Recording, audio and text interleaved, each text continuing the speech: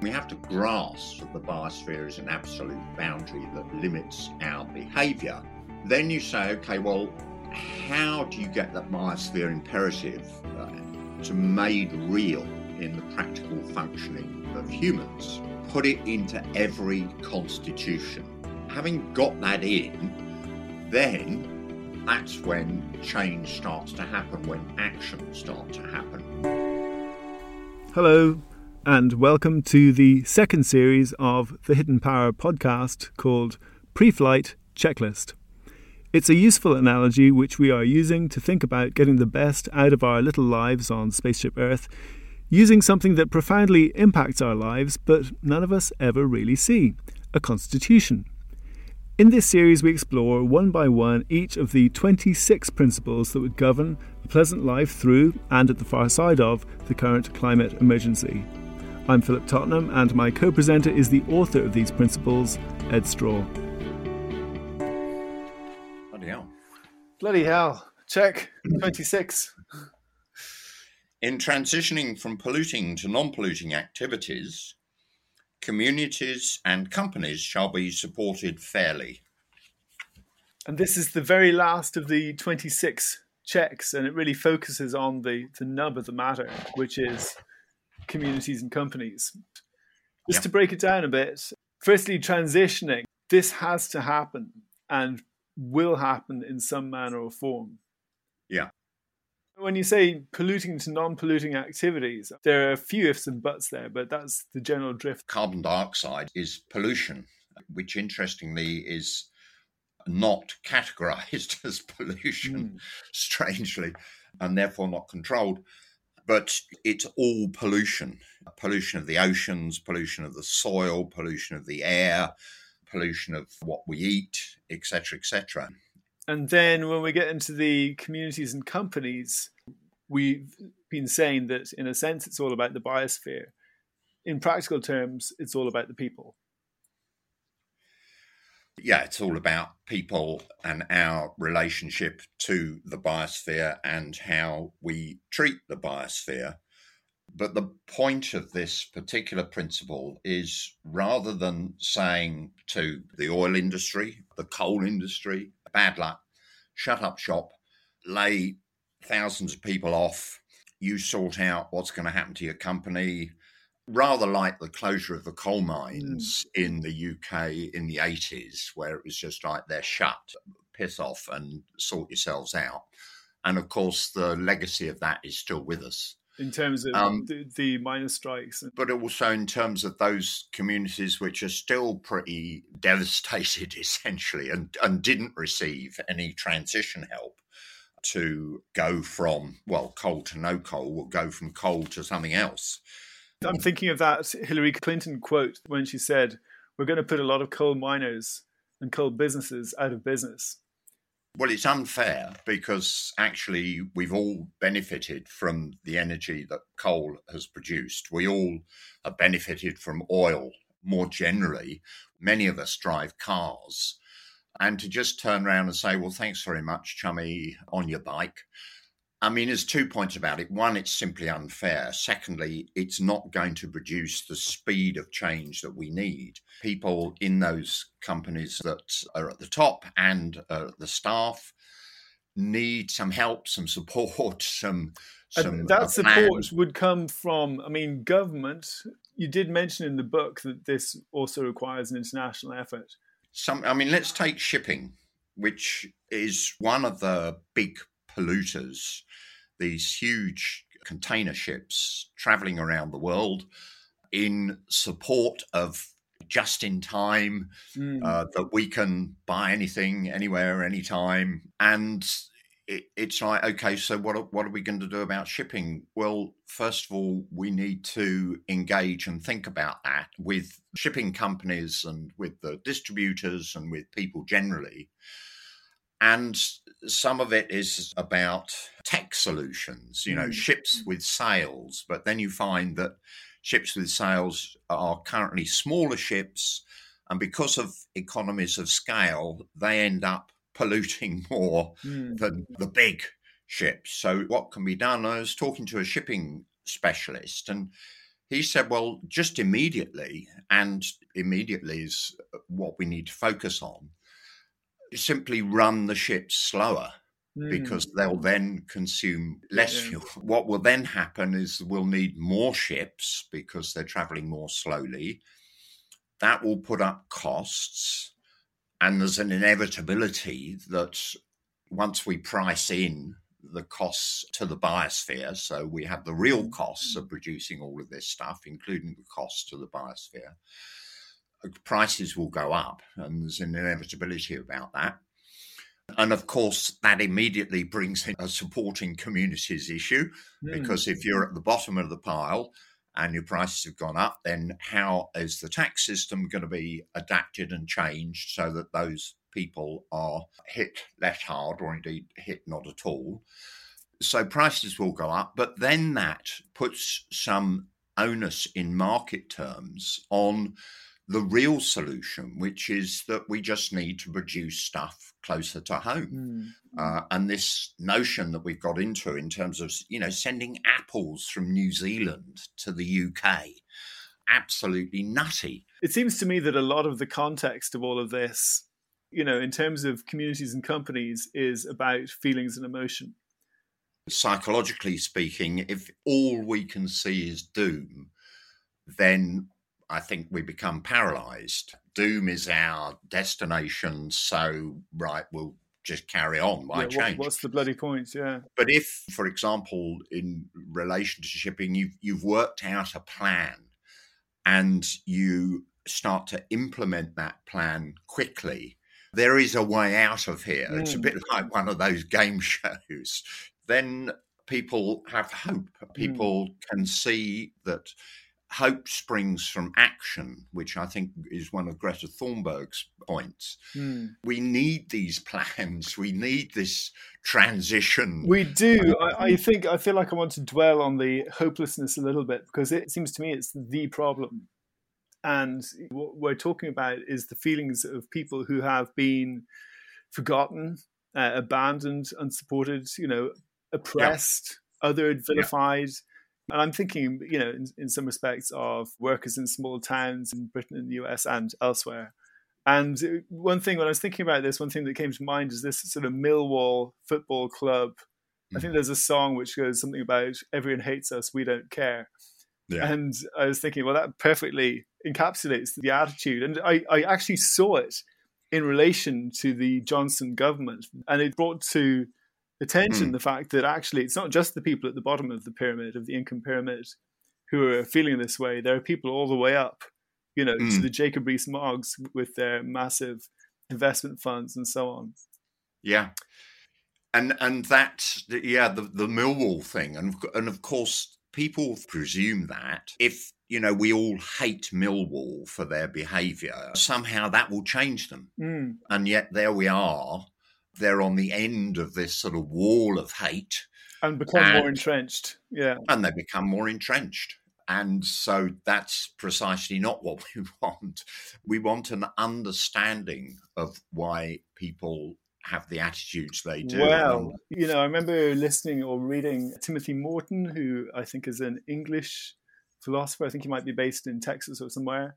But his overall orientation on the climate and biodiversity crisis is that this is much bigger than us. It's, it's not my fault for driving a car that there's a climate and biodiversity crisis. This is much bigger than us.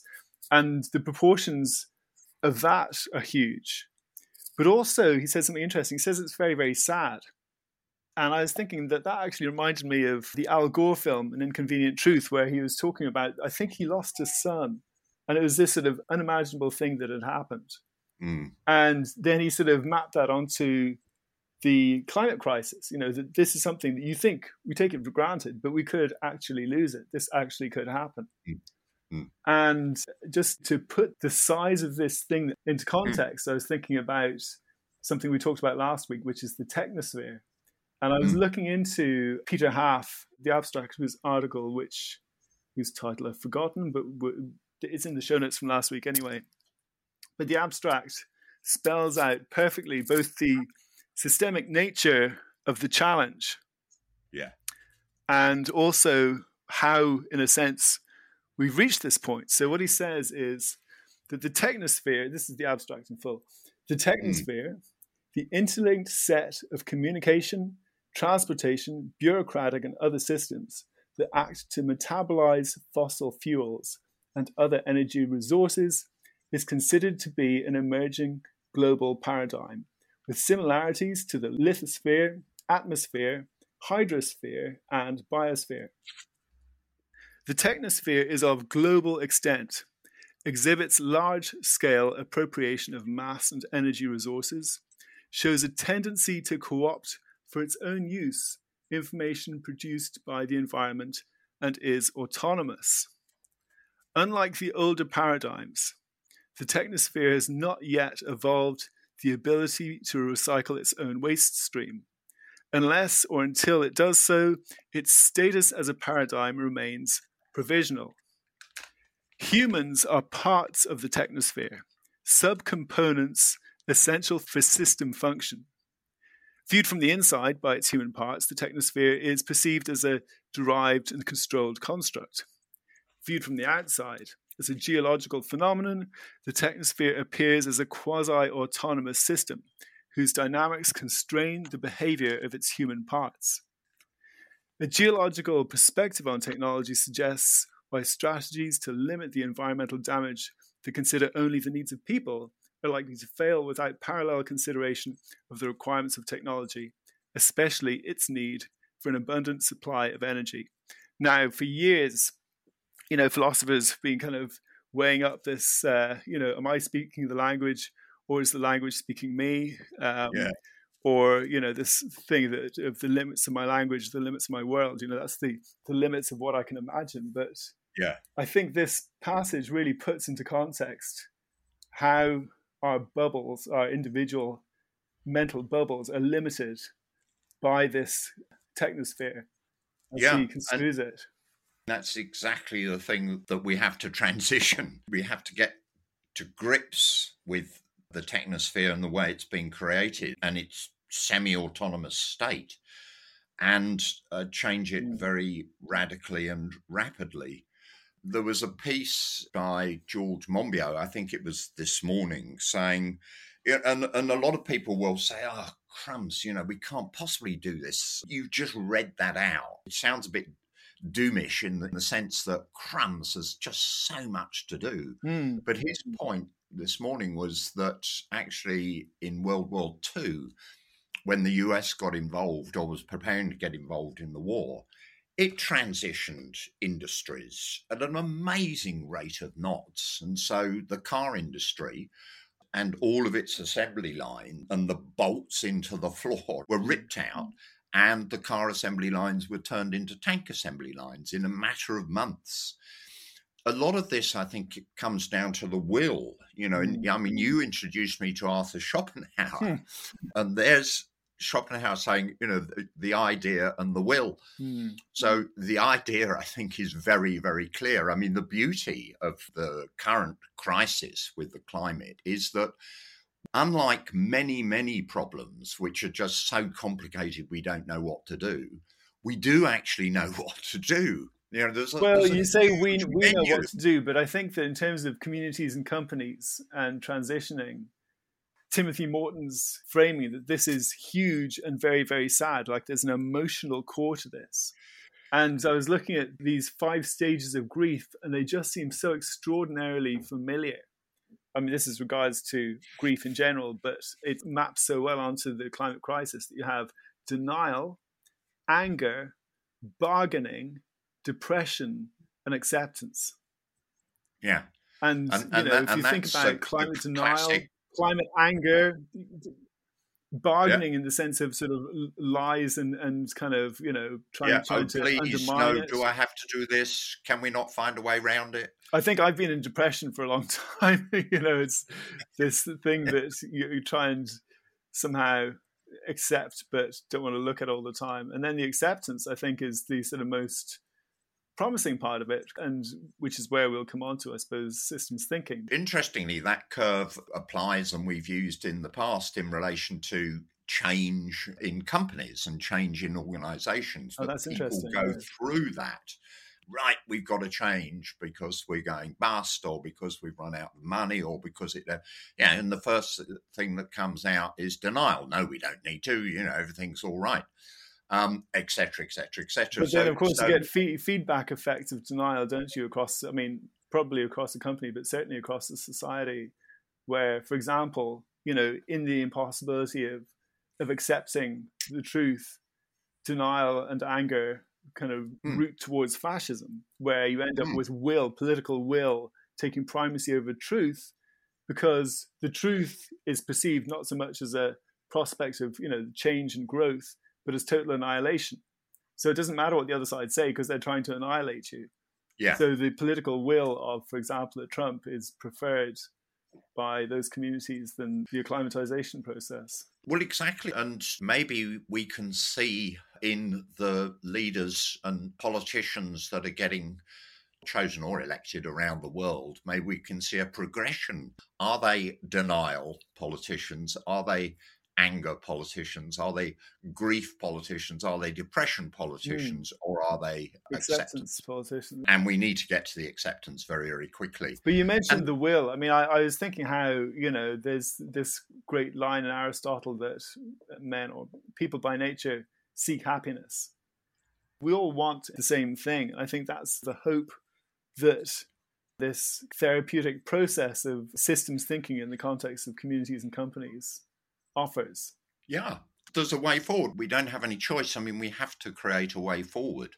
And once you create a way forward, and once you've got a plan, and once you're implementing that plan and things are starting to change, and it turns out that life isn't so bad after all, then you get motivation.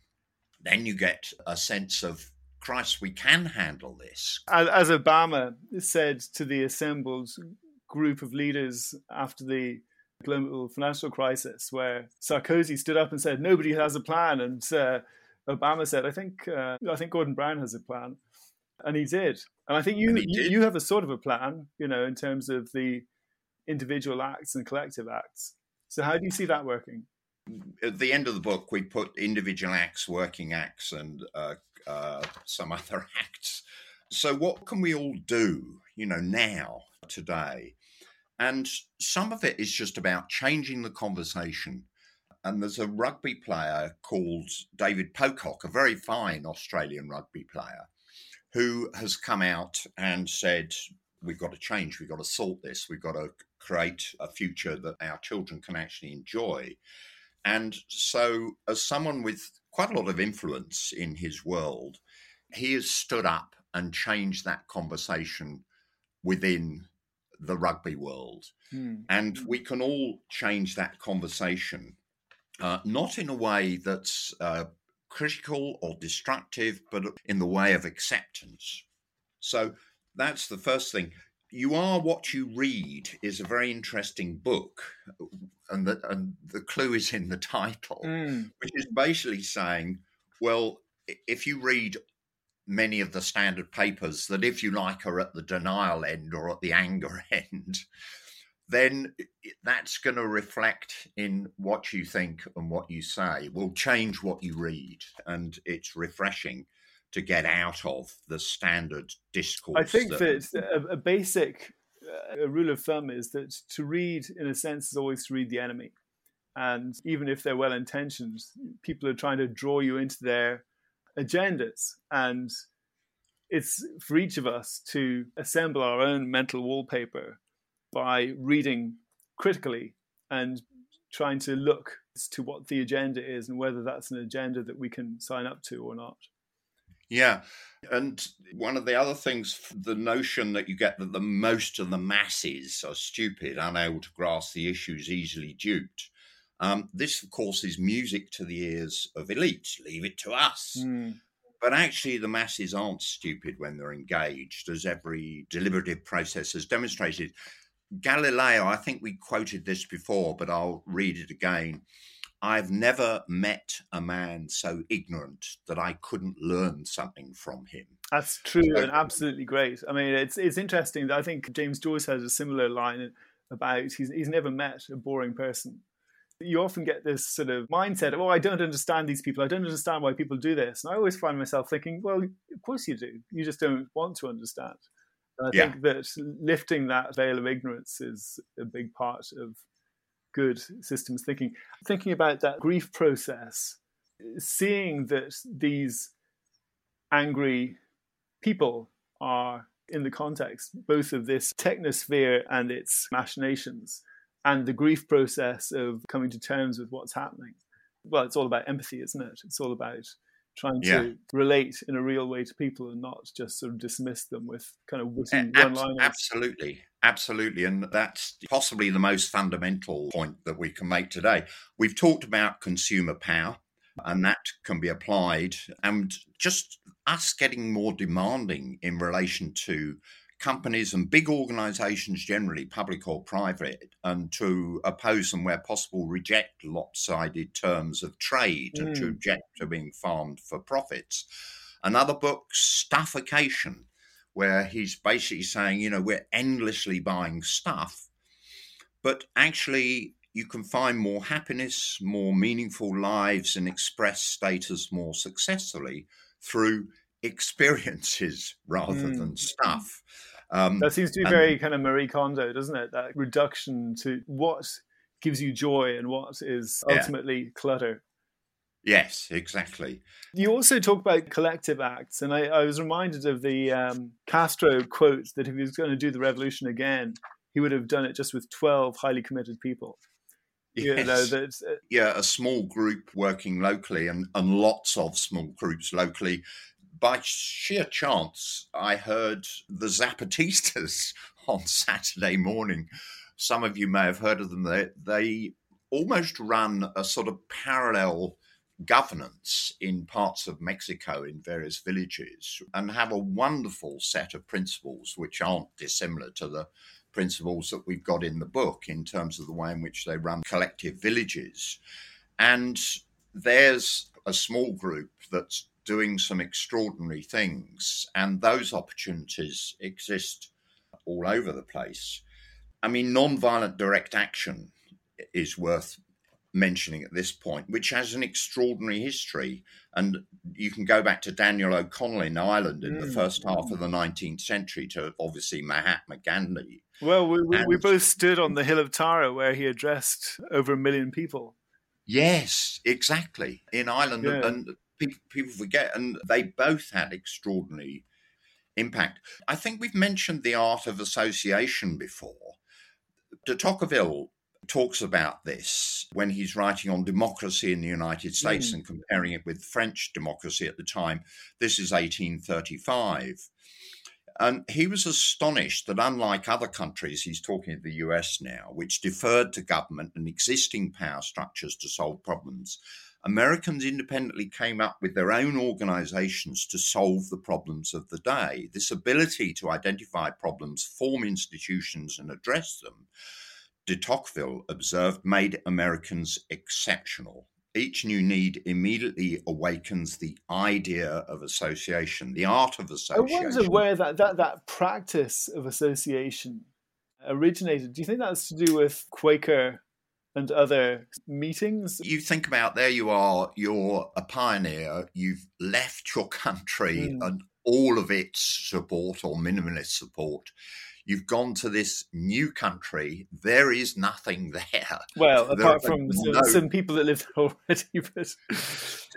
Exactly. But in terms of you arriving there, in your perspective on it, certainly, you're going to have to sort things out. You haven't any choice. There is no government at that stage. So, right, how are we going to build a house? How are we going to get food? How are we going to... Well, collectively, this group of us here are going to have to sort it out. So I think in some respects, it's merely a reflection of what was necessary, which then, of course, translated into how people behave some hundreds of years later. As a friend, in trying to explain the American political system and the business system, once, this is an American friend, he said, look, Ed, you have to understand that America is still a cowboy country. And it sort of made a lot of sense Right. once you sort of grasp that. There's that fundamental anarchy. And the sort of outlaws, and you can see Donald Trump riding into town, with his 6-shooters blasting off in every direction. And it's just about power. It's about cowboys. There are all sorts of things going on in transition terms in the business world. And so the insurance industry actually has been more powerful than many people realize, because if you're an insurer, what are you looking at? Well, you're looking at some damn great claims coming in. I mean, enormous claims that are going to destroy the insurance industry. So as they set up these design authorities that we've talked about before, in order that we could, in this case, make ships less liable to sink, which is a huge cost on the insurance industry. So the insurance industry has been working away to limit the potentially catastrophic claims that are coming from climate change. The audit industry, that, is this oil company, is this phrase that they use, a going concern. So in order to get your audit signed off, the company has to be a going concern. Well, how many oil companies are actually going concerns? They're starting to say, well, maybe not. You would have seen the move in investment from some more ethical pension funds to take their money out of investing in fossil fuels and those sorts of things. So there are many and various things that we can all do.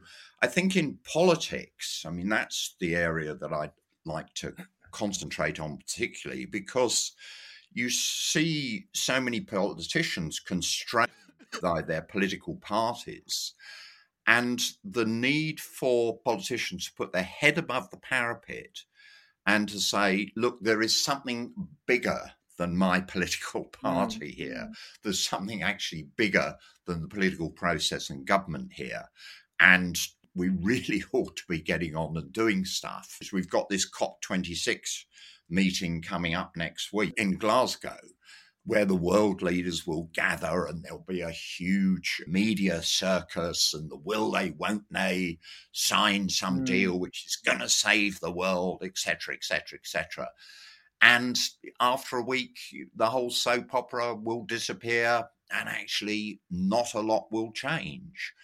And there is a need for political leadership which goes beyond them living in the existing world, and to show some imagination. Well, to get out of the theatre and into the real world, I suppose, would be a good start. Yes, exactly. So where does that leave us? Well, I suppose one thing that strikes me is, we're back to this divide and rule that we have in politics. And that's set up with this thing that's been on my mind, this the technosphere, this big thing that sucks energy out of the planet. This kind of divide and rule is just a kind of a puppeteering exercise of this greater system. Points very much to the systemic nature of what we need to do. And I feel like I'm seeing more clearly now that it's not quite enough just to take this slightly non-confrontational approach and think, well, if we just sort of steer them all around and, we'll be able to work it out somehow. Actually, it puts in sharper focus the need for radical action on some level in terms of stopping this sort of this train. We have to get into this mindset of, well, first of all, things can't go on as they are. And we can't just sit here and fiddle, whilst Rome burns, floods, experiences pestilence, etc., etc., etc., which is what we've been doing. I think I've said before, George Bush said in 1992, just before the Rio summit, which was... Oh, yes, about the American way of life. The global leaders got together and said, we're going to do something about climate change. Pity they didn't, but there we are. And he said, the American way of life is not up for negotiations, period. And in essence, that's the phase of environmental history that has pertained ever since. That the world has decided collectively that it's Yeah, not that's going not to even change. the first step of the stage of grief, is it? That's just pure denial. It's not even Yeah, anger and and bargaining. and Yeah. it's not on the table, and we've got to get beyond that and to say, well, actually, whether we like it or not, our ways of life and our ways of living, which are no more than the ways of living that have accumulated over decades and indeed centuries to mean that this is the way we conduct our lives, that the American and indeed many other people's ways of life, it's not about negotiation, of course, because the biosphere doesn't negotiate. It just It happens. Yeah. simply responds to the What stuff we throw at you were it. just reminding me that you did mention that one city, coincidentally enough, that has actually transformed dramatically with regards to behaviour is Glasgow. Well, that's probably why the COP26 summit is being held there. But what are the key things that stick out in your mind in terms of Well, Glasgow's transformation? in terms of transition, if you think about Glasgow, Glasgow was essentially built on shipbuilding, had a massive shipbuilding industry in the Clyde. And then progressively that closed as competition from Japan and Korea and elsewhere took hold. But also our management and our trade unions were just so backward that they couldn't handle the competition. Other countries have handled the competition successfully. Anyway, we didn't. And so that industry closed, and Glasgow was taken into a very significant depression for a long time, and then has really reinvented itself, partly being the city of culture, helped to not just reorientate what it did and its economic contribution, but it also reorientated its mindset and its self-identity, if you like. And now it's a comparatively successful and stable economy. And that actually is the sort of transition, I mean, could have been handled much better, which is what we're saying here. And the assistance could have gone in much earlier. And the thought about, okay, what's the plan? What do we do after shipbuilding? That could have happened much quicker, which is what we're arguing here. But it can be done. There's absolutely no doubt it can be done. And given it has to be done, well, let's get on with it. There's a point that you made in the book. I'm going to read it out because I didn't make it clearly enough. There is enough experience available now in handling closure and successful development of alternative economic activity for this to be applied generally. I was wondering what, in particular, in terms of closure and alternative economic development. I mean, take the Polish coal industry, which has to close, or the Australian coal industry. Let's leave with the Polish one, because Greta Thunberg, in her recent program, went to Poland and talked to the Polish. Oh, I haven't seen that one. Yeah, okay. Yeah, talked to the Polish coal miners, because they're not bad people. I mean, they've found themselves in these jobs, pretty hard jobs, actually, doing something which was used and needed and required. These coal miners themselves said, yeah, we know we've got to change. We know we can't keep burning coal. I mean, again, it makes the point that the masses are not stupid, but we need some help in transitioning. So you've got a very good starting point that people within the industry, they're sad, they're going to have to change. I've had to change jobs very substantially in my 40s and then in my 50s, and it's a real ask. But if you know you've got to do it, and then you get some assistance doing it. So what might that assistance be? Well, the first thing, we need to have many more green industries, many more industries, producing renewables, doing the whole cleanup of the oceans, doing the transition to regenerative farming, making more things locally rather than globally. Right. Okay, so these industries need to be developed and But expanded. what you're saying is that all How these industries are absolutely viable and waiting to be developed and expanded. they're essential. I mean, the notion that at the macro level, en masse, there's going to be unemployment because these legacy industries producing pollution are going to close is nonsense, because there's a vast need for all of the cleanup industries and all of the new industries that we're going to need in order to get to a stable world. We'll get And to a so, viable habitat, I suppose, is what we yeah, mean. yeah, sorry, much better put, Philip. Right, there we are. Here's a before, here's an after. How do we connect the Polish coal industry to a renewables industry, to a regenerative farming industry? Well, that will depend on the specific circumstances in that particular area. So then we get a plan, right? And now we're going to transition. We're not going to go, right, boom, cut it off this morning, this evening, start again, as it were. No, there needs to be a landing zone. There needs to be a transition, a fast transition, but a transition. So all of this stuff is just waiting to be done. There's absolutely no question that it's going to have to be done. It's a question of whether, are we just going to be forced to do it? Or are we going to anticipate, to the extent we still can, the need to do it and get on and with embrace it? it? Yeah. And embrace it and say, yeah, this is great. At last, we're getting on top of this. We're going to that's. I remember seeing on some TED Talk this curve of the implementation of innovation or something like this. Right. It was slightly kind of hyped, but the basic idea of it was you have this sort of bell curve where at one end you have the early adopters and the innovators, and then you have the early majority, and then you have the late majority, and then at the very other end of the bell curve, the sort of long tail at the other end, are the people who won't buy a mobile phone until it's physically impossible to pick up a dial-up phone. Yeah.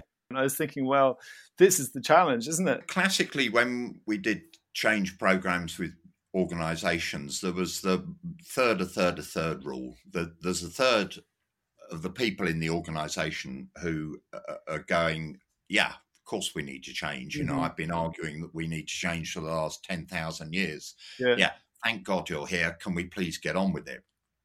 There's then a third who are reticent, and some indeed may object, and often it's the objectors that, once you turn them round, are the most committed. That's interesting.